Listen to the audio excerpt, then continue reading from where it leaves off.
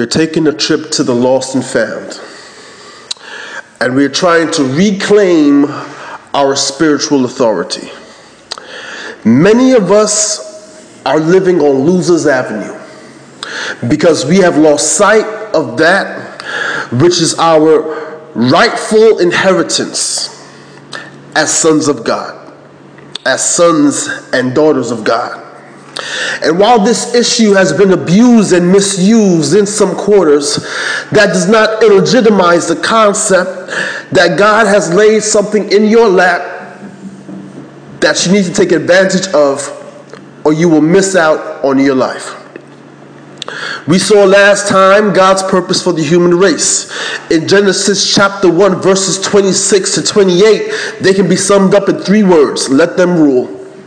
God said he will turn over the managerial responsibilities of the planet over to mankind. He will respect their decisions. He will give them an ontological connection with himself and a functional connection with himself. Ontologically, he will create man his own image. Man will be created as a spiritual being located in a physical environment. God wanted to manifest his invisible glory in a visible way through a human container.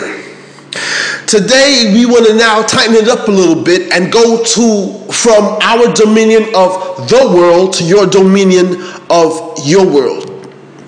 You see, in chapter 2, we're told in verse 7 that the Lord God formed man of dust from the ground and breathed into his nostrils the breath of life, and man became a living being. And the Lord planted a garden toward the east of Eden, and there he placed the man whom he had formed. So now we've gone from the creation of the human race in general to the creation of a specific individual in particular. His name was Adam, or Adam. Adam refers to that which comes from the ground. God made man from the ground he was to oversee. He will be like that which he was overseeing, for he was made from his very content. He then, watch this, placed man, a specific man in the garden, a specific locale. We call it Eden or paradise, and this was to be the place where his managerial responsibilities were to be executed. In other words, in chapter 1, God gave the global role of mankind, exercising dominion over the earth. But in chapter 2, he has a specific man, Adam, in a specific role, the Garden of Eden, carrying out a specific rulership task. He created Adam, and then he placed him in a role that he was to fulfill in the global role of carrying out the purposes and the program of God. Adam is merely a prototype, like a car maker, General Motors or Ford, if you will, having a prototype of other cars to come. Adam was a prototype of the other humans that will be coming, because he told them, be fruitful and multiply. So Adam is a prototype of you and me. That's what we are to be doing in the garden that God gives us. And everybody has one. But you say, but God created Adam for that purpose. Well, in Ephesians chapter 2, verse 10 says, we are God's masterpieces, created in Christ Jesus for good works. See, Adam had a first creation. You and I get a recreation. When we came to Christ, Christ recreated us for the garden of our own responsibilities. That is for the good works, the good responsibilities. Watch this, that Ephesians 10 says, which he has already prepared beforehand that we should walk in them. God formed Adam, and then he formed the garden and placed man, Adam, in the garden. God recreated you and I when we came to Jesus Christ, created the good work, which is the garden of our own responsibility, pre-planned it. It says it was planned beforehand, like the garden was planned for Adam, that we should walk or carry out our responsibilities. Hallelujah. Let me say that again. That we should walk or carry out our responsibilities. But in the context of that calling or that garden environment that God has created for every believer. So the worst thing in the world is to live your life and miss your garden. The worst thing in the world is to live your life, be recreated by God, and miss the sphere of responsibility that God has intended for you. Psalms 139 verse 16 says that God has already scripted out your life in advance. What you are supposed to do, what you have been ordained to do, has already, Psalms 139 verse 16 says, been written down in God's books. Listen, he has already predated your purpose. He has already set out the proposal of your destiny. He has already designed where your life is supposed to go. Your job is not to create your life. Your job is to walk in his pre-planned purpose for your life. That's your goal. He's already set that out. Just like he set it out for Adam by creation. We've been recreated. We have been spectacularly recreated, which is why he calls us works of art or masterpieces, for the purpose of carrying out God's plan and his mantle. Hallelujah. So he takes man, he breathes into him the breath of life, something he does not do with any of the other parts of his creation. He puts into Adam the life of God. Now, before we go any further, people of God, I want you to know that Adam is not married yet. Adam is not married. Adam is single. And he's not an unhappy single, neither is he an unfulfilled single, neither is he a miserable single. He's not a depressed single, he's not on lithium, he's not on volume, he's not on Prozac, he's not pulling out his hair, he's not screaming, he's not asking, when am I going to find somebody? That's not what Adam is doing. Adam doesn't even know anything about a female. Adam is a successful single, he's a happy single, he's a fulfilled single. Guess why he's making it as a single? Because he's fulfilling his calling. He is handling his garden. He's not going outside of his garden looking for something God ain't made yet. So Adam is now doing his thing. He's been placed in the garden, and his job is now going to be spelled out for him. Verse 15. The Lord God took man. Please notice God is all up in this. Verse 7, God formed man. Verse 8, God planted the garden. Verse 9, God caused every tree to grow in the garden. Verse 15, God took man. God is all up in this equation. He took man and he placed him in the garden that he made. It's like God placing you in your calling, placing you in your purpose, placing you in your destiny. He placed him in the garden and he gave him two responsibilities. He says, I want you to cultivate it and I want you to keep it. These are the two responsibilities that every Christian has in the sphere of living out the divine mandate to rule, even if you don't know you're a Christian. First of all, you have to cultivate your garden. The word cultivate means to develop it, to turn it into what it was designed to become. Sort of like raising your children, you develop them into adults. You have to cultivate what God gives you. See, God does not do the work for you, he does the work with you. You do not sit down and wait for God. God is waiting for you. And when God sees you do what you are supposed to do, then God joins you in making sure that what you did becomes fruitful. God told Adam and Eve, be fruitful and multiply. That didn't happen with them standing on two different sides of the room. There was a participatory process involved in the earth becoming fruitful with human population. Let them rule means God will cooperate with you, but he will not replace you. So if you are waiting on God without fulfilling your cultivating responsibility, you are waiting on God in vain. The second job I have for you, Adam, is to keep it. To keep it. The Hebrew word for keep means to guard or protect. So I want you to cultivate it, develop it, and then I want you to protect it or guard it. Now, the question is, what does the garden need to be guarded from? It's a perfect environment. What does the garden need a guard for? Why does the garden need a guard? Why does the garden need to be protected? Did you ever wonder why?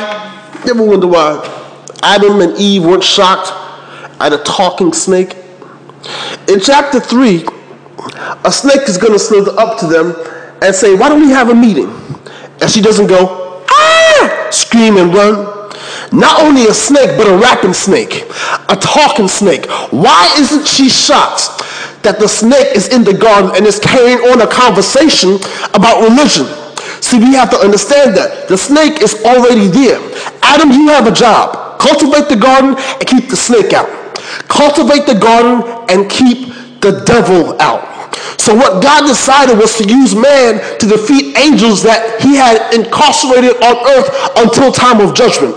That's why the devil's here. So the devil is here, and God is now wanting man to respond to his authority. In order to cultivate your garden, in order for this garden to work, your calling to be fulfilled, you must cultivate it and you must keep the devil out. Now, I call this sermon the key to ruling your world. Here it is. Verse 16. I love verse 16. I love verse 16. It'll blow your mind. The Lord God commanded. The Lord's all over this thing. God formed man, God planted, God caused, God took, and now God commanded. The Lord God commanded the man, saying, from any tree of the garden you may eat freely. Now let me tell you one of the reasons why people don't enjoy their Christian life. Because no one's told them all the fruit you can eat freely. Let me update the principle for you. Here's the principle. The principle is anything God does not restrict, he allows. Now, why do you know that? Or why do you need to know that? Because some of us were raised up in legalism, and the only thing we knew about Christianity was what we couldn't do. Okay, you're a Christian, you can't go to the movies, you can't dance, you can't do this, you can't go there, you can't. That's why you want to leave house, leave church, and go to college. He says you're free to enjoy it. You're free to enjoy it. But from the tree of the knowledge of good and evil you shall not eat, for in the day you eat from it you will surely die. Now this raises up a conundrum of questions. Why would God give them a garden and put a restriction in the middle of it? Because if it's in the middle, that means you're singing all the time. No matter which direction you go, you got to go through downtown. You got to go through this middle of the garden, and you got to see this tree that I can't have. Remember now, watch this now. There was only one tree you couldn't have. You can have all the other trees. Let me tell you what the devil wants you to do. He wants you to focus on the one thing you can't do, rather than all the stuff God has given you to enjoy. But why can't I have that one? I know I can have all this, but I want that one in the middle. You see, that's why in the Old Testament and the New Testament, that's why the tithe was so important. The tithe was restricted for God. That was not your money. Why does God create a restriction? Why does God say the first tenth of what you get is not yours? The same reason he put the tree in the middle of the garden. The same reason he put the tree in the middle of the garden. Here it is. You can never have freedom without restriction. Once you have freedom and there is no restriction, you've just introduced chaos.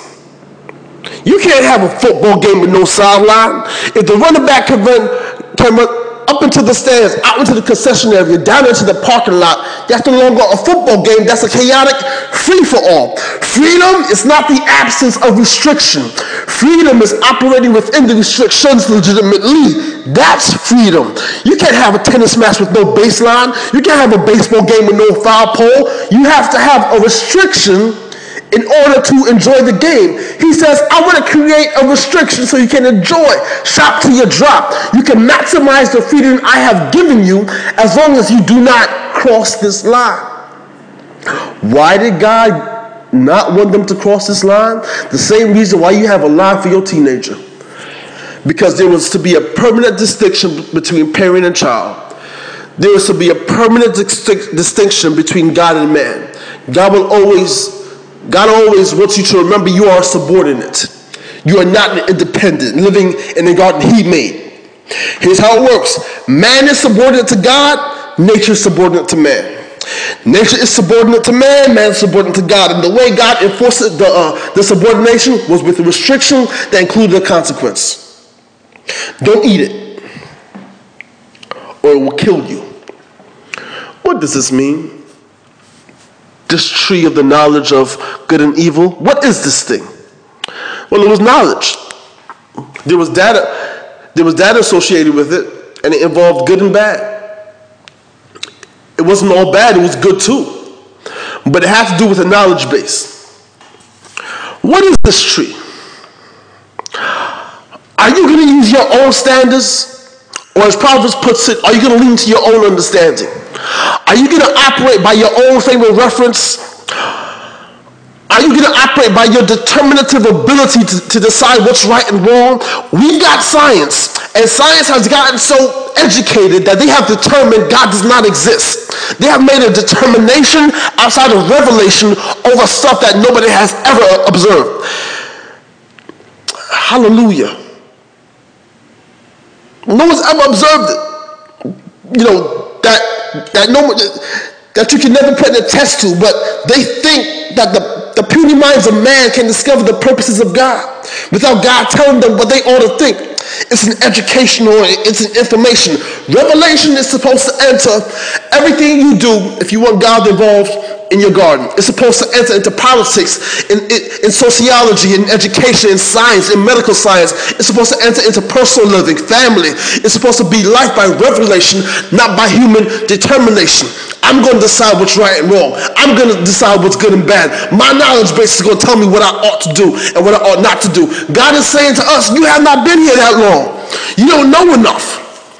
You're not to learn by your own experiences. You are to learn by trusting the Lord with all your heart, and lean not to your own understanding, and in all thy ways acknowledge him, and he will walk the walk with you.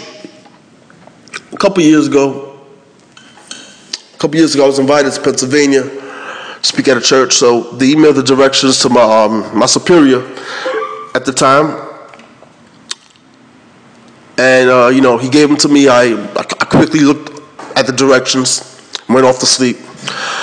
I opened my eyes, looked at the time. It was now 5 of 7. I was supposed to be there to speak at 7, and I'm not seeing this church.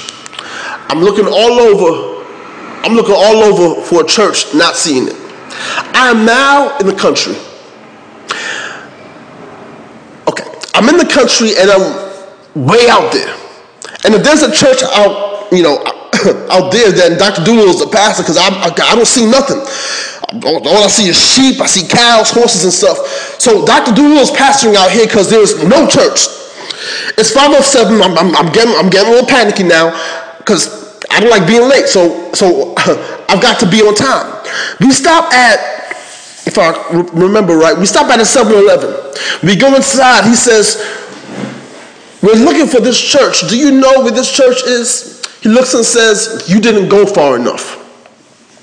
We get back in the car, we go further. Now we're in the country. I run out of animals, I'm so far in the country. We are way out there and we are lost as a jaybird. We stop at a light, a man pulls up. I say, sir, I'm looking for this church. Do you know where this church is? He goes, yeah, I think. I just rolled back up my window. He could help me. So I'm lost, I'm upset. My driver lost, just a bunch of lost people. This is what we decide to do. We pull over and I say, let me slowly read these directions the pastor sent me, because the pastor should know where his church is. I'll pick up the sheet. See, when I read it the first time, I just looked at it generally. I took a glance at it. I didn't read it expositionally, looking for the details of the record. I was just satisfied with the glance. But then when I studied, and when I paid attention to it, and then when I got particular about it, I saw that I leaned to my own understanding. I thought I knew enough about directions to lean to my own understanding, and I went left. And when I went left, I went way left. And when I talked to people I thought could help me, they took me left turn. And I wound up not only going left, but I wound up getting lost going left. But when I went back the right way, when I headed back in the direction that was prescribed for me, when I decided, or when I didn't decide what the right way was versus the wrong way, but I let the pastor of the church tell me what the right way was versus the wrong way, when I got back to the place of the exit and kept going, the church was 1 block to the right. When I had gone 15 miles to the left, some of us are living 15 miles to the left. When God is saying, if you operate by revelation, your future, your calling, your garden is 1 block to the right, you will discover that God knows where he's taking you. Doesn't matter how sophisticated the people sound who's giving you advice, if they're not giving you his direction. Because the Creator ought to know where the church is. He ought to know. He ought to know what your purpose is. He ought to know what your future is. He ought to know who your mate is. All the things that make up life, he ought to know where they're located. I got a garden for you. I got a garden for you. There's a lot of freedom in that garden. There's plenty of fruit in that garden. There's a tree you can't touch in that garden, but there's life in that garden. Family, it's time to reclaim your spiritual authority because God has got a garden with your name on it. I pray this bless each and every one of you. If you'd like to hear more sermons, visit www.hamilsmith.com. God bless you. God bless you.